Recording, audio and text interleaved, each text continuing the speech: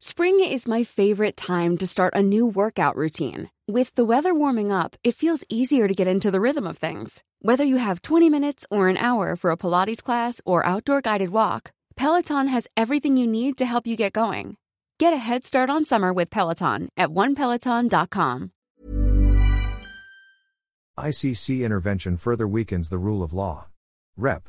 Edsel Lagman boldly claimed that if we believe in the rule of law, then we should cooperate with the International Criminal Court, ICC, in prosecuting former President Rodrigo Duterte on the allegations that he committed crimes in connection with the drug war his government pursued. On the contrary, Lagman conveniently forgot the very spirit of the Rome Statute. The ICC operates under the principle of complementarity, where it is designed not to replace but only to complement national justice systems. As such, the ICC acquires jurisdiction only when the prevailing justice system does not have provisions to prosecute the crimes alleged or when, despite the existence of such, it is unable or unwilling to prosecute. We should not be confused about how we operationalize the rule of law. This is not to be interpreted as adhering only to international law, such as the Rome Statute that created the ICC. As a matter of fact, if one examines the issue more closely, allowing the ICC to acquire jurisdiction when the conditions that warrant it do not exist, in itself, weakens the essence of the statute or the very lifeblood of a rules-based international system. It patently violates the very fundamental premise of international relations, where state sovereignty is presumed and respected.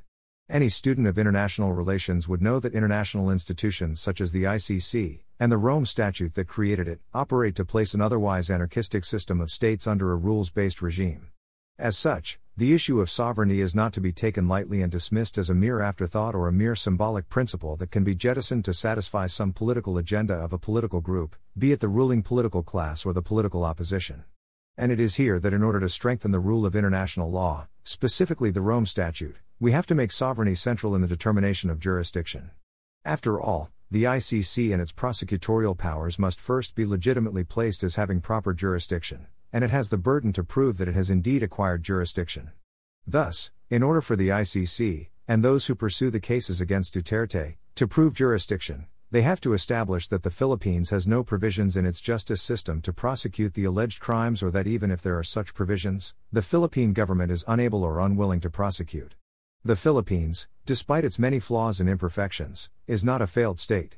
It has a justice system that was able to jail 2 former presidents and convicted several police officers for committing crimes that are inherent to Duterte's war on drugs. It is the same justice system that, while belatedly promulgated, has been praised by no less than former Senator Leila de Lima when she was granted bail and is now free from detention. There is no proof that our system is unable or unwilling to prosecute.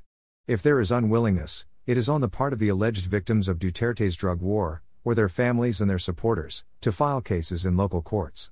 While there was hesitation that the system of justice may be fair during the time that Duterte was president, such a condition is no longer present.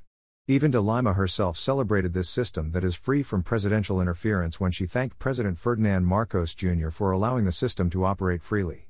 We cannot countenance a view where we celebrate the rule of law and the independence of our judiciary when it was about the freedom of Leila de Lima, but we would diminish and doubt its capacity to be impartial and independent when it is about the alleged crimes of Rodrigo Duterte.